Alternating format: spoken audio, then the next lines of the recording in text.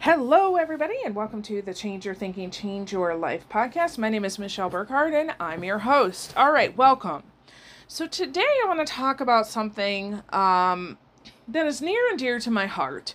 I think the world, in particular our United States society, but definitely the world, is really coming to more of an awareness or an understanding of trauma. What is trauma? What is not trauma? How does trauma affect people differently? How is trauma portrayed or projected in someone's life? We're having all kinds of different trainings and master classes, and I know in education it is very popular, as well as in the medical field, to be trauma informed. Right? To have a really good understanding of all of those things that I just referenced. I personally have been doing trauma training for, oh gosh, I can't even tell you how many years. At least 10 years in the education space. And not just trauma. For those of you who don't know a whole lot about trauma, I would highly recommend that you start with the Adverse Childhood Experiences, ACE, the ACEs. Just Google it. You'll find a ton of information. There is also a test out there. It's called the ACE test. There are 10 things that have been proven for the last 50 years that the more you have these 10 events that happen in your childhood, the more susceptible you are to issues including your heart disease, lung cancer, stroke, early death, not being able to keep a job, societal issues, family issues, going to prison, you name it, even if you don't have any other risk factors. So what that means is if you experience these things in your childhood, you could get lung cancer even if you have never had an experience of secondhand or firsthand smoke. Okay? So the science behind that is really real. And also, when I do the trauma training, we talk about what is considered protective factors. So research also shows us, even if you were exposed to these events, when you have protective factors that are built into your home, your community, your doctor for sure, your school, that those protective factors kind of outweigh the ACEs. And I am living proof of that. If you look at the ACE test, I have 6 out of 10 ACEs. So that's a lot. Once you get to 2 or 3, you start to see issues. Once you get to 4 or more, you start to see a lot of issues. 6 or more, by rights, I shouldn't even be here doing this podcast. But throughout my whole life, I had people, even if it was just one person at a time, who were helping me to build resiliency, who were helping me to understand about social emotional cues, who were helping me to realize that, I was okay, no matter what was happening. So this is a beautiful thing because if you know anything about the brain, which if you're a regular listener, you should probably know a lot more than the normal person about the brain, because we talk about it, the brain, the mind. If you see me do the Stick Chick presentation where we talk about the difference between your conscious, which is your thinking brain, versus your subconscious, which is your feeling and your reflexes brain, if you will. When you go through traumatic experiences, and whether it be one of the 10 on the ACEs or it be some other traumatic experience. For example, if you're 2 years old and you got bit by a dog, that is not an ACE. Okay, research does not show that you're going to have issues later in life because of that. However, you may have issues with dogs the rest of your life, right? And so when you're in a situation where there's dogs around, you're going to have a traumatic response because of that memory of what and the feeling of what happened when you were 2, as opposed to what's happening right now in this moment. So understanding that is being called trauma informed. It is really good, especially if you're dealing with people in anything that you're doing, okay? Which should probably be everything that you're doing. But I don't think it's enough to be trauma informed. We have to be trauma transformed. And I'm not going to go into a huge teaching on this, but there's two things I think about when I think about this. It really just came to me the other day. I don't know if anybody else is using this term. I literally was driving in the car and I thought, we don't need to be trauma informed. We need to be trauma transformed. So what that means is if you are the person who's had trauma, which is probably everybody, but if you know that you have had trauma, especially significant trauma, right? So I've been very clear that I had early childhood sexual abuse, physical abuse, emotional abuse, religious abuse, all of the abuses, neglect, poverty, but still I'm here, okay?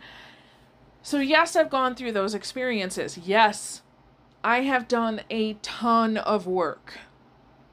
This podcast, almost 1,300 episodes, is a result of all of the work that I have done. And I can say right now, where I'm sitting, I feel more trauma transformed than I ever have before. I know that when a trigger pops up, that I can take care of it right away. I'll give you a great example. The last several days, I have been incredibly frustrated with people who are slower than me. I'm talking the grocery store. I'm talking my kids getting ready. I'm talking in a conversation with somebody who's processing something, on the road with drivers. Like, this has been a recurring pattern. And so as soon as I noticed that it was showing up in all these places, I was like, whoa, let's dig into that. Let's figure that out, right? And some key insights came to me, which I may or may not share at some point. But the point is that when I noticed that trigger in me, I immediately went inside and said, let's take care of that.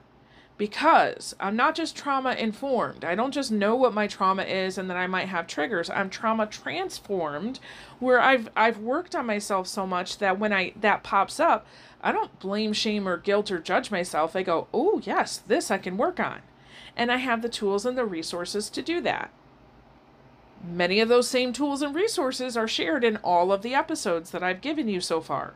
So please, if you're a relatively new listener to the podcast, start listening from day one and go all the way through. I promise you, if you are in a healing journey for yourself, you will not only be trauma informed, but you will become trauma transformed.